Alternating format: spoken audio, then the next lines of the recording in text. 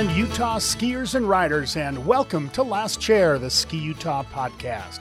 I'm your host, Tom Kelly. I just love that opening tune from Utah's own Pixie and the Partygrass Boys. A shout out to High West, Utah's first legal distillery since 1870, passionate about creating delicious and distinctive whiskeys and helping people appreciate whiskey, all in the context of our home here in the American West. When you're in town, visit one of High West's locations in Park City and nearby Wanship, where you can actually tour the distillery. We're also joined on this episode by Level 9 Sports, with 4 locations along the Wasatch Front, including its fabulous newly renovated shop in downtown Salt Lake City. And a big Last Chair welcome to new sponsor, Uinta Recreation. You've booked a 5-star Utah ski vacation. Now mix it up with a 5-star snowmobiling experience, Uinta Recreation. The Wasatch Range, stretching along the east side of the Salt Lake Valley, is one of America's most spectacular mountain ranges. When you arrive at Salt Lake City International Airport, you're treated to a stunning view that lures you up the canyons. Utah photographer Lee Cohen remembers his first visit vividly, and he couldn't wait to get back. Growing up in the East, it was his dream to settle in the mountains, so he packed up his life and headed west, living life as the consummate ski bum at the start. Early on in his time here in Utah, he started photographing friends. Soon he developed a penchant for documenting the hidden powder pockets of the Wasatch with his Nikon and growing to become one of the sport's most noted ski photographers. Over the next few decades, his byline would grace magazines, ads, and posters, earning him a moniker as Utah's powder photographer. This episode of Last Chair is about life in the mountains, the glory days of ski bums, and the story behind those amazing powder shots that have lured thousands to the Wasatch. Let's catch up now with ski photographer and former ski bum Lee Cohen on Last Chair, the Ski Utah podcast. It is a beautiful day up here in Little Cottonwood Canyon. We are here today with beautiful blue skies and white powder snow outside with Lee Cohen, an extraordinary photographer who has kind of made Little Cottonwood his home for some years. And Lee, thanks for joining us on Last Chair from Ski Utah. Thanks, Tom. Great to be here. It is a magical place up here, isn't it? Alta Magic. It is, as the book says. But you've been photographing up here for many, many years, and we're going to talk in more depth about your photography. But do you still get that special feeling as you drive the 8 to 10 miles up the canyon? Absolutely, especially if I've been away for a bit. If I come back, let's say I go on a trip somewhere, I haven't come up the canyon in a while, to go up it again is like to look upon it with fresh eyes. It's like never having seen it before practically, and it gives you a greater appreciation for what you take for granted after a while. Do you have any landmarks as you drive up that you kind of look at and are really special? I mean, for me, I love Superior coming into view, and then I always am anxious to get past Snowbird so I can see High Rustler. Are there some iconic points for you as you come up the canyon? I enjoy the whole ride. Seeing Monte Cristo, the ridge of Monte Cristo and Superior, when I first start getting above White Pine, that's unbelievable to me. And then it's just Snowbird on the right, and then you pass Snowbird, and then there's Alta, and like you said, High Rustler, one of the all-time runs to be looking at from the bottom of any ski area. It is amazing. So how did you get into skiing and eventually find your way out here to Utah? Well, I started skiing when I was 5. My dad was a skier in the 1940s, I would say, and his main stomping grounds was southern Vermont. So the old school Vermont areas, Mount Snow and Bromley, mostly is where he took me as a kid. And I'd go to Hunter.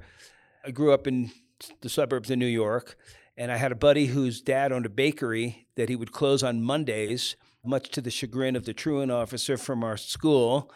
And every once in a while, my mom would let me go with him. My dad took me to little ski areas that are now defunct, Silvermine and Stony Point, near Bear Mountain, just north of New York, if you're familiar with that area. And then I just started checking out all the Vermont places a little bit. I had another friend whose dad had a place in Stratton. And my dad and I, one time, we went on a good road trip driving all around pastoral Vermont, checking out some more of the ski areas besides Bromley and Mount Snow. We went to Stratton and Killington and Stowe. And so Stowe was just a lot further if you were coming from New York, like another couple hours at least, if I remember correctly. And what were some of those things when you were a young boy growing up on the ski hills in New England? What were some of the things about the sport and being on skis and on snow in the wintertime that really resonated for you? It was just like a cool sport. Like, like I didn't have any kind of like super advanced ethereal thoughts about it.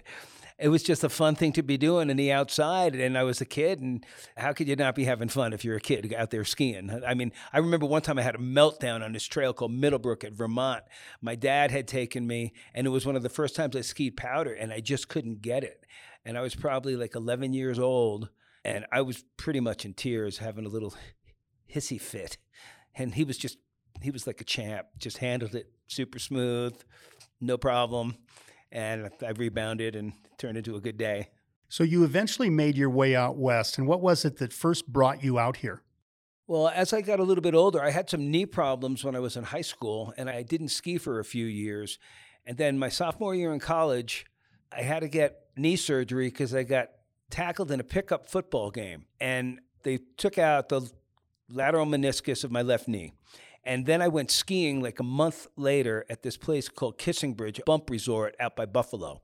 And right then I said, I am like taking off from school after this year. It just reinflated me with skiing. I just decided I have to go do this and spend a winter out west. At one point in sixth grade, my friend, his dad took him to Aspen.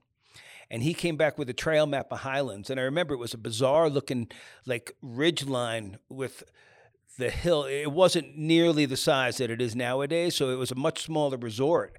And it looked really like bizarre, but he said, oh yeah, it snows every night, fresh powder every day and sunshine.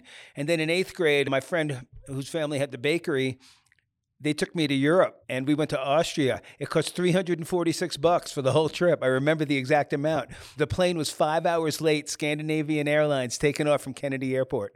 But we were skiing off-piste runs at Kitzbühel and winding up in towns like 10, 15 miles away. Kevin Kern, that's my buddy's name, his dad knew all these places intimately. He was European, and he just arranged for us to ski all this off-piste stuff. And we were skiing across cow pastures with our skis on. It was so cool. And that had a lot to do with me getting stoked on skiing. I had my first real powder experience at a place called Kaprun there. And I thought I remembered 3 cable cars to the top, but I saw recently it's 2 cable cars to the top. I don't know if it was different in 1972. Maybe it was 3 back then. And then at some point, you put the skis in the car, you headed out west to the Rocky Mountains. I got a job working in Yellowstone for the summer, and I hitchhiked here from North Carolina. And then after the summer was over, we moved to Denver. My buddy and I got ski passes at A-Basin. We went into an old shop on Colfax, and it was an old Austrian guy, and he said, you should get the pass at A-Basin Keystone. It is 2 passes. So we bought midweek passes for $100, and then we camped out the entire winter. 3.5 months we camped out for. Road trip to all these Colorado resorts, a good many of them, not all of them. Like we didn't get to Aspen or Telluride that winter, but we got to Vail, we got to Copper. We liked Steamboat a lot. We went there. I remember we camped out in the parking lot at Steamboat one day and drove into town, and it was 38 below zero. And we were just hardy little suckers. We were having the best time of our lives camping. We had 3 different campsites around A-Basin, a snow cave on the back lot. We got tossed out of that by the area manager, a guy named John Reveal. He had heard that we were back there. One morning I came walking out of the cave, and there he was saying, we heard you were back here. We were going to plow the lot. And then we had a couple other campsites between Frisco and whatever the town is over there by Keystone. Silverthorne. Yeah, the one just a bump south, Dillon. Dillon. Between Dillon, Yep. There's a back road. It's called Swan Mountain Road, and we had a campsite off there, and I think that area's kind of developed now, but it was the boonies back then. And then we had a campsite at a place called Blue River Campground. That's a summer campground that we just dug a hole out for the car. We were real ski bums. I love the snow cave idea. The snow cave was warm. A candle keeps it warm. Totally. People don't realize that. We used to, in Wisconsin, we would build these little igloos as kids, and we'd do it here too, but it's amazingly warm inside those things. Yeah, a little bit of heat and light, and the heat's trapped, I guess. It is. So eventually you started heading a little bit further west, and what brought you across the border to Utah? Well, okay, during that winter, I had one of my roommates from college came out, and we came out to Utah and camped next to the creek at entry 1 at Snowbird. I dug a hole in the creek and pitched a tent. And again, it was like super sub-zero temperatures. Go check the Forest Service stats for early January 79. We went to go see the Dead at the closing of Winterland first for New Year's Eve. And then we came back to Utah. And we skied Brighton on the way out.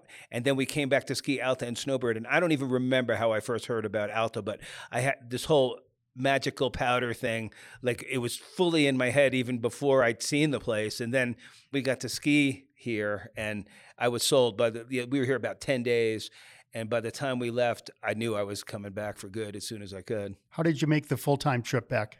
I actually went back and finished school. I wasn't smart enough to transfer my credits to the University of Utah.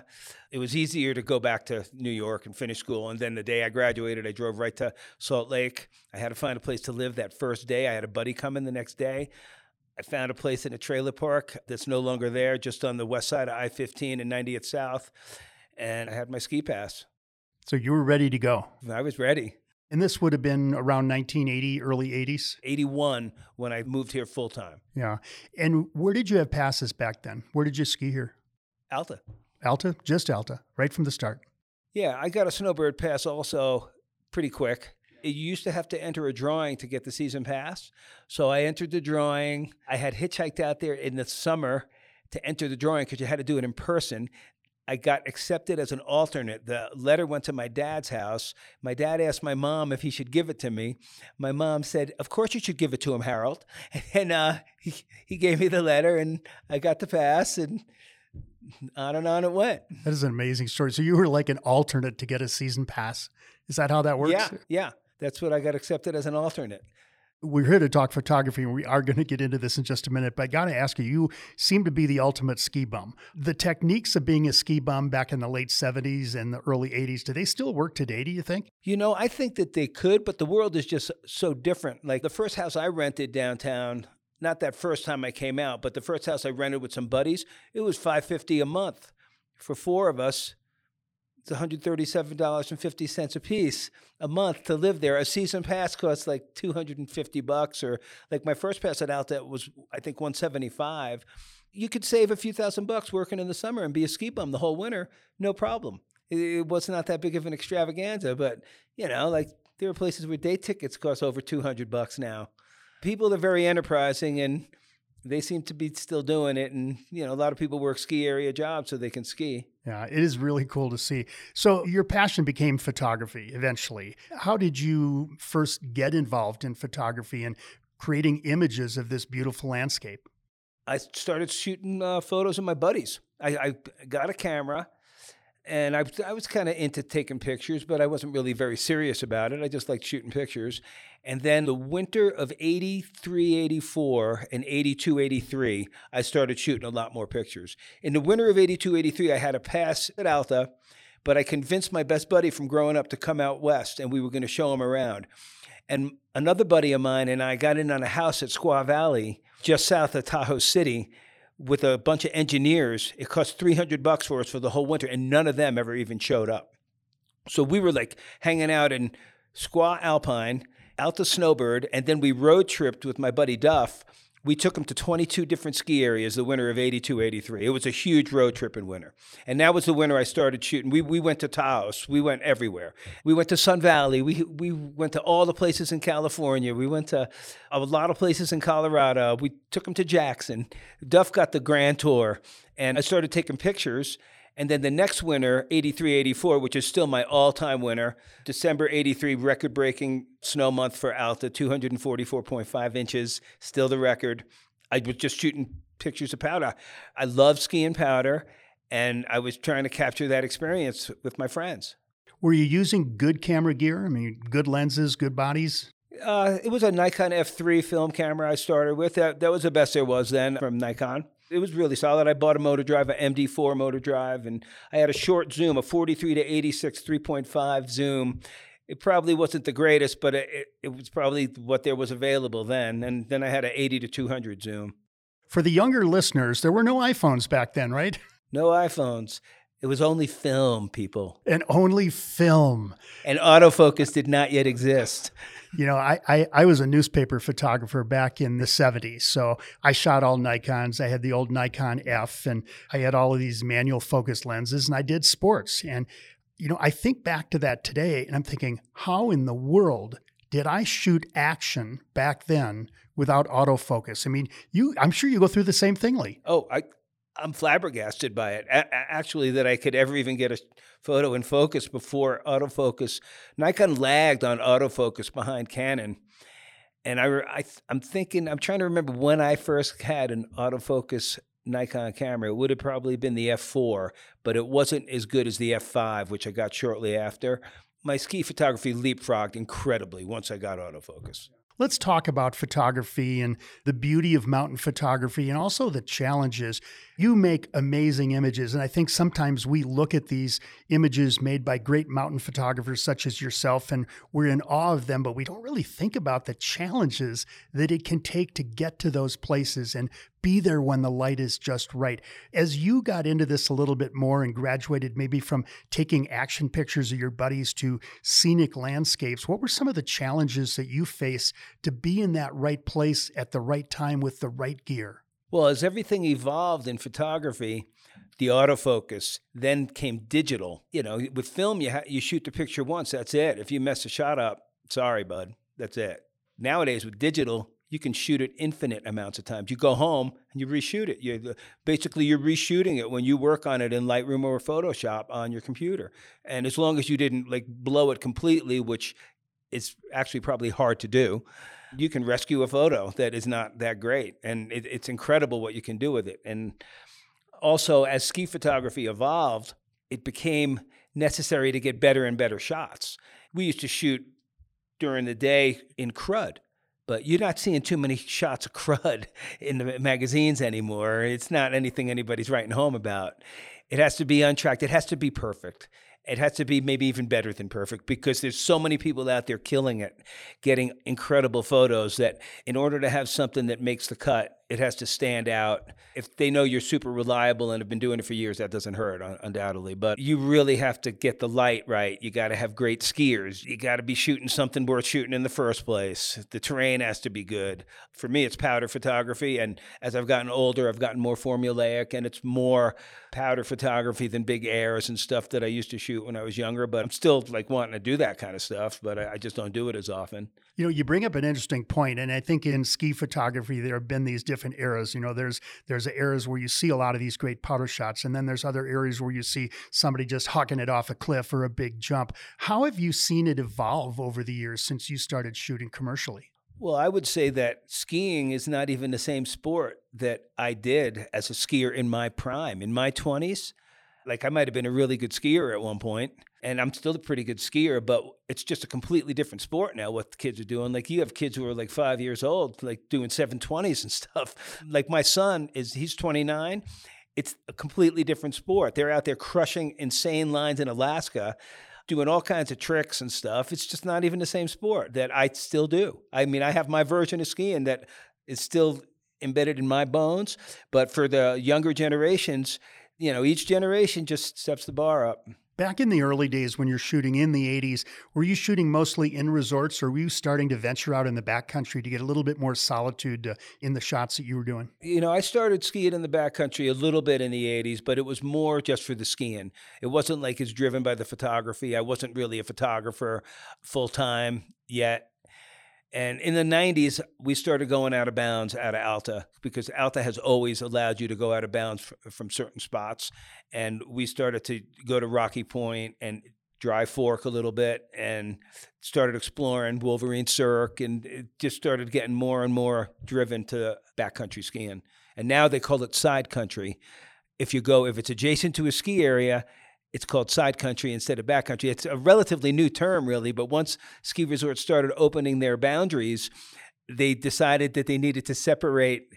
Backcountry is stuff you hike to that you don't start at the ski area. Side country, you leave the ski area and it's adjacent to the ski area, and you might more than likely come back to the ski area bottom. I know that today there's a high level of avalanche awareness and safety is a really important element. When you think back to the 80s and some of the things that you were doing, was there a lot of knowledge and understanding of the danger of avalanches back then? And did that factor into how you would do your shoots back then? Absolutely. Like, I mean, the Skady was the first avalanche beacon that I remember that I had, but I'm trying to remember what the next one was.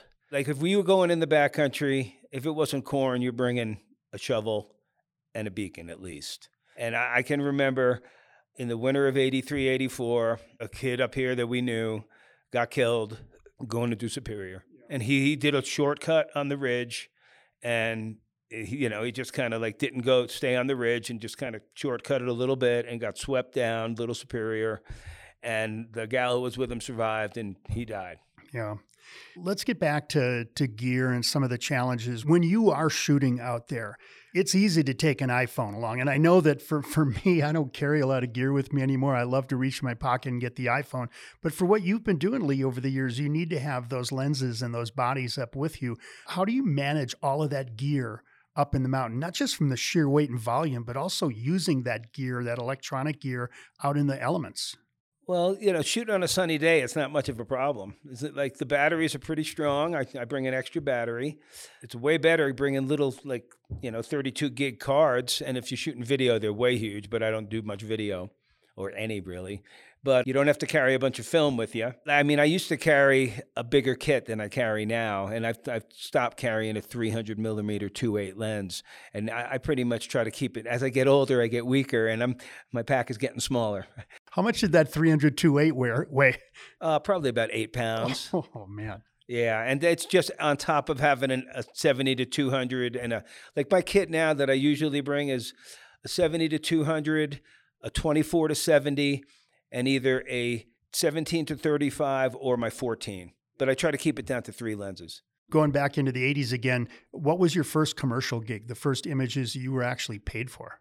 The first commercial shot I sold was to a company called Lifelink. I remember because I was looking at it this morning for something else on December 11th, 1985. And it was at the end of the day on West Rustler after a 42-inch storm the day before. And it was of a kid who played hooky from school, got his mother to let him play hooky. He was 15 at the time. His name was Mark Chilcutt, and we called the shot Chills Thrills. Nice. And was he a model for you that day? Did you go out to shoot him? Yeah. Well, it's always been working with skiers. And, skiing is kind of weird because it's not always a paid gig for the skiers. Sometimes companies hire skiers or have their ambassadors or, their athletes doing a photo shoot and they're paying them. But a lot of the photography in skiing has always been you go out and you shoot with your bros and sisses kind of, and you're just trying to get cool shots. And I think deep down for most ski photographers, that's what drives them. They're just like wanting to get the cool shot and they love it. Like for me, I always think I can get a better one, even in a spot that I've gone to before I go to the same spots all the time. That's part of my circuit or whatever. And I'm always thinking, I can get the best one ever today, maybe. When you're out doing that and you're shooting with these young skiers, how do you set up a shot? How do you get them to understand this is the light I want, this is the hit and the line that I want? Well, it used to be I would really have about 3 skiers I work with almost the whole winter, but it's not like that so much anymore. So I work with the same people all the time. Once in a while, I bring new people into the fold just because I think it's necessary. And, there's always new talent coming, and I've blown it a lot of times on the new talent. Sometimes I can be very, very nitpicky about I want a left footer coming here. I want a right footer after that, and don't make another turn after that. Finish right next to me. Or I might say, ski this line like this. And it's way more fun if you can just let them do what they want. But if I'm operating in a smaller area, I have specifics that I'm usually looking for, it's backlit or it's front lit. And I want them to be facing the sun this way or have the sun behind them that way. Do you ever use flash or any other form of artificial or reflective light on your shots? Hardly ever. It's hard to do, isn't it, out there?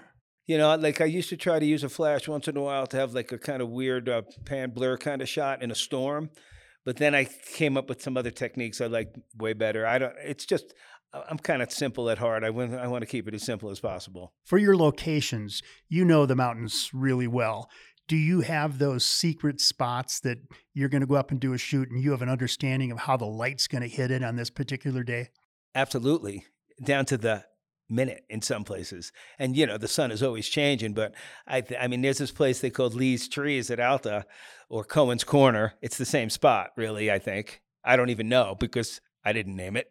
but Is there a sign up there? No. Should be. Yeah, maybe one day. And then I have another, a couple other spots that I really know the light well and I know what I'm looking for. But it's still a lot of fun to venture out and find stuff because you always find something new and it just makes you look good. And I like it when skiers suggest stuff because it makes me look like I'm smarter than I am if I can take one of their ideas and put it to fruition. If they're always suggesting something, I kind of might get tired of it if they're like relentless. Well, we're with Lee Cohen, extraordinary photographer. We're up in a little Cottonwood Canyon today on Last Chair. We'll be right back after this break.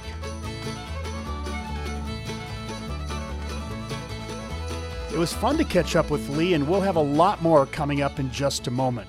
As we wind our way into March here in Utah, it's time to think about what you still need to enhance your own ski or snowboard experience. And I've learned over time that it really does pay to visit a shop and talk to the experts when making choices, whether it's a new pair of skis or a simple upgrade to your goggles. And that's where Level 9 Sports comes in. I know that we all have a lot of great shops here in Utah that we can choose from. But what I love about Level 9 is its approach to families. With all the grandkids that I have, I know that outfitting your family with skis, boots, jackets, and more can be daunting. Level 9 recognizes that and has implemented programs to not only make the process easier, but also helping minimize the pain on your wallet. I'm fascinated by the newly renovated Level 9 Sports in downtown Salt Lake City.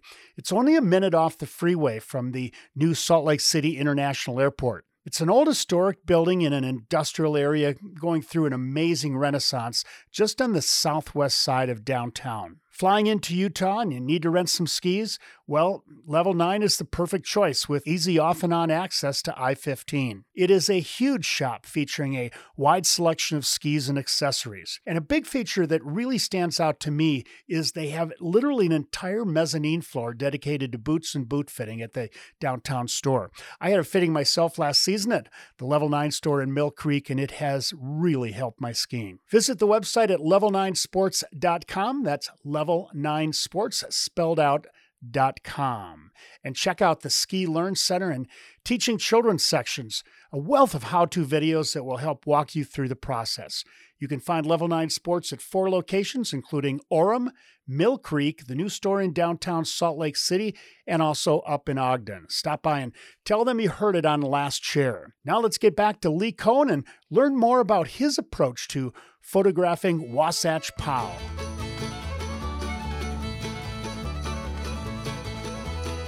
And we are back in Little Cottonwood Canyon today, a beautiful bluebird day out here in Utah. We're with photographer Lee Cohen. Lee, we've had some great stories so far about your days as a ski bum and moving up to become a great mountain photographer. I want to talk a little bit about style, and every photographer has their characteristic style. I think back to my days as a newspaper photographer and then kind of a for-fun landscape photographer, and there were certain things that were always that I kind of, saw things in a particular way. When you look at your work and think about what you do, are there some particular styles that you feel are emblematic of the work that you do?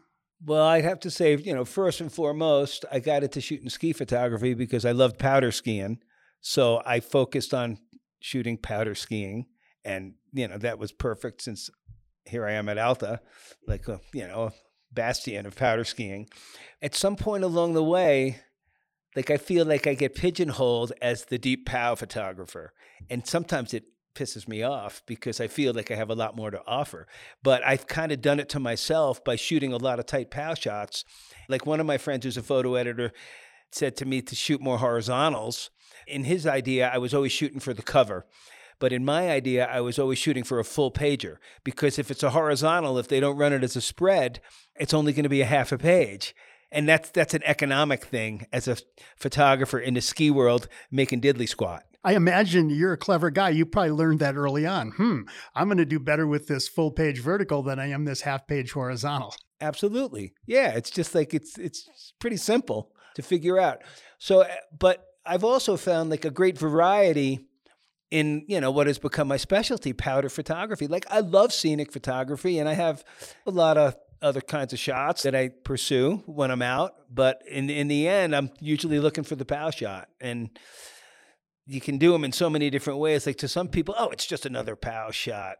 But to other people who are usually powder skiers themselves, they can see the differences and they are like as infatuated with it as I might be, like looking at a photo and seeing how the snow breaks up and explodes and how this time it looks like this and this other time it looks like that. Like it's chunky or it's a ton of little pebbles that are all the same time, or it's wispy, or like chunky stuff from the explosion close to the skier, but in back of him, it's just blow or pow in the sky, like 3 times the height of the person. And it wasn't a one-turn wonder shot because the one-turn wonder might get him deep, but the snow blowing up is not that huge. So you can always tell that. How do you, from a technical perspective, when you're throwing all of that white snow up into the image itself, how does that impact your exposure values? And, how do you keep the detail still with all of that reflective light from the powder snow? Well, in the old days with film, I used to just memorize my exposures and set my camera manually. But cameras are so good nowadays, like I just kind of will plus or minus the exposure compensation for a particular situation. And some situations, it just works great on straight auto. Once in a while, I'll still go back to my old manual method. But for shooting POW on a sunny day, I like to try to shoot at f7.1 or higher on the f-stop because that gives you your depth of field. And with digital cameras, I have found that you want to shoot 1/800th of a second or faster, because at 1/500th of a second, I found sometimes it's not as sharp as it could be. When you're using the automatic exposure meter in the camera, are you using it on spot or are you trying to average across the image? I'm using I forget what they call it on my Nikon camera, but it's an average. I mean, the great thing about digital is you can shoot the picture before you have the guy ski and look at it and see how it's, you could look at the histogram, you could look at it and see if it's overexposed or not. And if you don't like it, you can fix it. Do you think back to the film days when you had 36 shots in that camera and you aren't going to know anything till it comes back from the lab? Well, some of the best times of my life as a ski photographer and for my skiers were the old days with the light table down in my office, and I would run down to Borg Anderson in downtown Salt Lake and get my film developed. And my skier bros and, skier guys, we would be over the light table at my house just like foaming at the mouth. Like we would be crazed out of our minds. Oh my God, I knew that one was going to be like that. That was a very exciting time in photography for me. And you're using a little magnifier to look at the slides? Yeah, well, we had a fancy loop, a 4X. I forget the name now. It's been so long, but it was fancy, like maybe it was a Schneider or something. And then a little 8-power loop to get in there closer to see if it was actually really sharp. You have been in the magazines for many, many years. Who were some of the early editors that you resonated with that were really instrumental for you in getting into the magazines as a relatively new photographer in the 80s? Well, when my first time I submitted to Powder, I sent slides in and I got a kind of like cutthroat response from the editor, who was the managing editor at the time. I'm not going to say your name, bud, but it was kind of like, I wrote him a story too called Alta Always, and it was just about my dream Alta. I thought it was perfect for Powder. And then he wrote back, I'm afraid it's not quite our style. This seems more like Here's Aspen or something. And then he wrote, and the film is not that great either, basically. And I still have the letter, but I was undaunted. Like the next year or maybe 2 years later, I got my first cover. On Powder? Yeah, in Powder. Of my really good buddy, Steve Garrett, like one of my best friends in the world. He's a disabled Vietnam vet. He's a total ski bum. He may love skiing more than anyone I ever met. And he's 73 now. We still call him Grandpa, Relic, Ancient One, Geezer, old man. I didn't even know. They didn't even tell me that I got the cover. And I was sitting in the Rustler Lodge at the employee dining room table, and someone came in and said to me, "Nice cover on Powder, February 88. Did you rush out and buy some that night? No, I couldn't find one up there. But they brought it out and showed it to me. It was great. But then my big breakthrough in photography came because Dave Reddick, the photo editor of Powder for a really, really long time, I mean, until the very end when Powder just kind of closed the doors last year, he became a supporter of mine, and he kind of thought I was doing something pretty good, and he really helped me kind of take it to a new level. Thank you, Dave. For magazines today, and unfortunately Powder has gone off to the sidelines right now. Just before we started, we looked at your cover on Ski Magazine, so you're still getting out there. Where do you put your stuff out these days?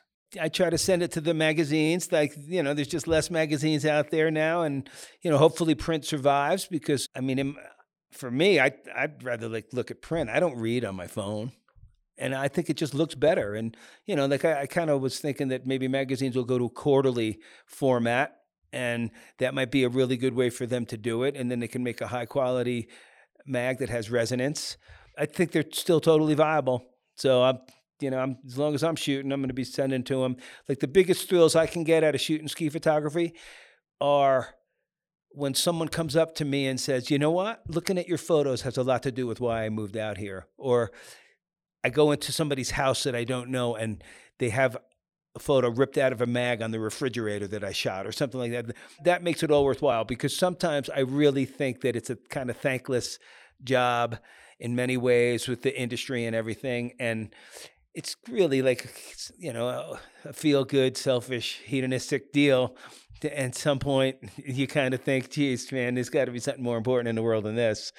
I'm really glad to hear you say this, because I grapple with this a little bit, because I've spent much of my life in photography, not at the same level that you have. It was my principal earning mechanism back in the 70s, less so since then. But I kind of learned over time that one of the things that really gave me the most satisfaction was not so much getting a check for an image, but it was the feeling that I influenced somebody else. And today I do that with my iPhone on Facebook and Instagram. I don't need to have it in a magazine, but that gratification is an important element, isn't it? Yeah, absolutely. That's how I get the most gratification out of photography. Absolutely. If somebody just mentions to me something like that. It becomes work. Anything becomes work. It kind of, it has a little nuisance. It's like needling you in the side a little bit. Like, I still have so much fun when I'm out there shooting on the day that I'm liking what I'm seeing. Just as much fun as day one. So let's talk about some of the places that you love to shoot. I mean, can you, without giving away maybe too many secrets, what are some of your favorite places here in Utah to shoot? It's all incredible. I've got my little spots up here at Alta. I like the backcountry at Alta. Rocky Point is maybe the most photographed place on earth, possibly. Even at one point when Freeze magazine was around, the photo editor said, if I see any more slides from Rocky Point, I'm throwing them in the garbage. And I still go there. I still get shots published there. It is just an incredible mecca. And I find that you can always make a place look different. You shoot it with a different millimeter lens or from a different spot. If you shift your location even just a few feet, you're making it look different. You change lenses, it's way different. And, you just got to try to change your approach and make the same old thing look different. And it can be challenging, but I don't find it to be that difficult. And there's humongous opportunities in the resorts here and out of the resorts. Do you go up with a camera every time you're on the mountain? Absolutely not. And then, as I've gotten old, when I was younger, and sometimes I kind of beat myself up over this because I miss opportunities by not having it with me all the time. And it doesn't seem like it would be that much of a pain in the ass to have a small backpack with a small camera and a small zoom on it. But I just want to go skiing sometimes, and I got to keep it alive. and especially on storm days. I used to like to shoot on storm days because nobody did it. And it gave me an edge, I thought. But now there's such a humongous photography scene that everybody's out there shooting all the time. And I'm only going to shoot when I think it's really worth getting the goods. And I want to go skiing on those storm days. And I want to keep my love for skiing alive. And, at some point, I'll probably stop shooting pictures. And I'm hoping I'm still skiing and loving it. I want to talk about the new generation of photographers, but before we do that, who are some of the photographers over your career that you've shot alongside of here in Utah? Scott Markowitz and I were the two photographers in Little Cottonwood for a really long time, and there weren't that many people around. And he could be the greatest ski photographer of all time, perhaps. He's just like a machine, and he had all the contracts when I was first coming up, and He's just an incredible photographer. Chris Noble was a photographer around here, but skiing wasn't his main gig. He was kind of did a lot of mountaineering and some climbing stuff, and he had a big deal going with the North Face. He was really like tapped into North Face. They're the bigger guys around here. I hope I'm not leaving anybody out, you guys. That's okay. They'll let us know. As you look at how it's changed today, and I really get excited when I look at the new wave of photography that's coming through from the young photographers that is really looking at things a little bit different, maybe processing a little bit different. I kind of see a bit of I'll call it the Instagram age coming out. How do you see the new generation of photographers coming up, and what do they represent? Well, I think that there's just so much more quantity out there. It makes it tougher for somebody like me, let's say, or for any individual. Like it's more competitive, but I think that they're taking it to new heights too at the same time. I don't think they're doing anything necessarily that different than what me or any of us other old fogies are doing, but they're hungry, and the young guys are out there pushing the bar, and they're out there all the time like I was when I was their age, and they're getting it done. Being hungry is like a huge factor in getting anything done. Like if you're a basketball player, you're out there practicing your basketball. If you're a football player, you're running sprints and getting your knees high. If you're a ski photographer, you're out there shooting ski pictures. Is there anything that's characteristic about the style and how the style of imagery is changing? I don't think that much. I think like you go through like little periods of, oh, well, okay, we're backing off on, like there was a while where the big air shots were really, really in style. And they're still in style, but like it seems like they went back to more POW shots like lately in the last few years. I see like ski areas will advertise skiers in powder more than they do air. But air stuff is super exciting, and the POW shots get to be mundane, I guess. Yeah. Do you have any tips for recreational skiers who are out here in Utah on a vacation and they just want to get this great POW shot of their buddies? Any simple tips that you can give them on how to get a great shot? If you're shooting with your phone, I probably can't help you because I don't shoot with my phone hardly ever. But if you're shooting with a real camera, concentrate on following your subject. Try to set up your shots. If you're not a pro, try to set up your shots to make the odds be in your favor and have the light working in your favor, either being side lit, front lit, back lit. If you're shooting in the storm, go out when there's a lot of snowflakes falling. I think what you said about light, a lot of people don't think about light. We see this in the Zoom era where someone sits themselves right up against a window and the backlight comes through. But thinking about that light is pretty vital to a good shot, isn't it? Yeah, and the conditions are important. Like, to average recreational skier on the hill, it might not be so important that it has to be stellar conditions of beautiful, sparkly powder that's untracked. But it'd help. It's going to make it look better. Like getting shots of your buddies in skied up snow is good. Or, the biggest thing is I would say to my skiers, skiing in powder, don't lay it over because in Utah, it's deep enough. You don't have to fake it. Just try to ski with form and style. Don't bring your hands too high.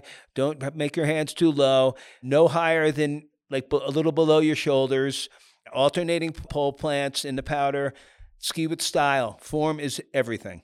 Great advice. Lee Cohen, thanks for sharing all these stories today. We're going to close out this episode of Last Chair with our Fresh Tracks sections, a few questions to close things out. First of all, a simple one, Nikon, Canon, Sony? I think they're all great. I've been a Nikon person my whole life. So, at one point I might have thought about changing when Nikon was lagging behind Canon in the autofocus, but they were a year behind or a year and a half, and then they had it. And I love my Nikon equipment. It's burly. It can take a beating. I'm not like the most careful person, so I'm a little abusive of the equipment, and it's done me well. I'm with you on that. That Nikon F, you could drive nails with that thing back in the 70s. I still have one, my Nikon F2. I still have one. I don't think I do. I've got like an FA and an FM, but I got rid of all of those. But do you have a favorite Utah ski run, either a resort run or a backcountry? High Rustler is my favorite run in the world. On a powder day when it's smooth, I don't like it when it's bumps anymore because I've had a knee replacement and I'm just getting older and I don't ski bumps anymore. When it's north facing, the snow stays good. When it's smooth or it's powder, it's the greatest run ever.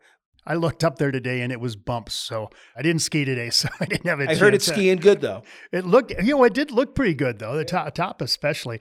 Do you have an image that's very special to you? It'd probably be impossible for me to say this is my favorite image ever because it just changes. Like I've been really fortunate enough to work with some great skiers over the years, and they've all become friends of mine. You know, we started as friends before we were like professionally like skiing together. You know, the best one of all of them is my son, who's a pro skier, and I've gotten to shoot him, I guess, probably more than anybody because I've been making him work for me since he was a little kid. Well, he's there and he's free, right? Yeah, and he rips. Like he's as good as anybody. Cool. You have a favorite High West whiskey brand? I've tried them all a little bit. I'm going to say Campfire. I love Campfire. It's just so different. Smoky. Very distinct, very smoky. Last one. In a single word, what is your passion for mountain photography meant to you? Hard one, Powder. Huh? Powder. Yeah. Powder. We'll take it. Lee Cohen, thanks for sharing all of these wonderful stories and insights. We have loved your photography these past few decades, and keep at it. We love it. Thank you, Tom. It's great to be here. Thanks.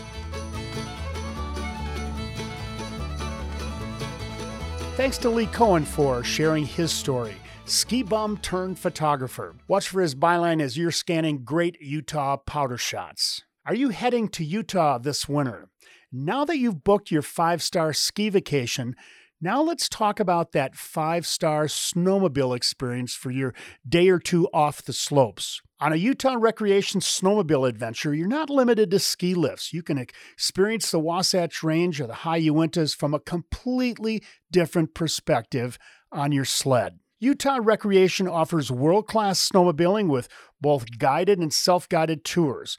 And if you're looking for a bit more of an adventure, Uinta Recreation offers a true backcountry tour that combines both trail and off-trail riding to suit your experience and skill. It's a truly personalized experience. We have some amazing terrain not far from the ski areas, and Uinta Recreation is a perfect way to explore that. Uinta Recreation in Heber City, just 20 minutes from Park City and only an hour from Salt Lake City. Check it out at uintarecreation.com. Uinta Recreation, better service, better equipment, and a better experience. The Ski Utah Last Chair podcast is brought to you by High West Distillery. Follow our whiskey adventure on all social media platforms at Drink High West. And remember, sip responsibly. High West Whiskey, 46% alcohol by volume. High West Distillery in Park City, Utah. Thank you for joining us on Last Chair. We'll be back soon with more episodes. And we do have some great episodes coming up in March. Next up, we'll talk with Lexi Dowdle about her Kapowder project. Check it out at kapowder.com.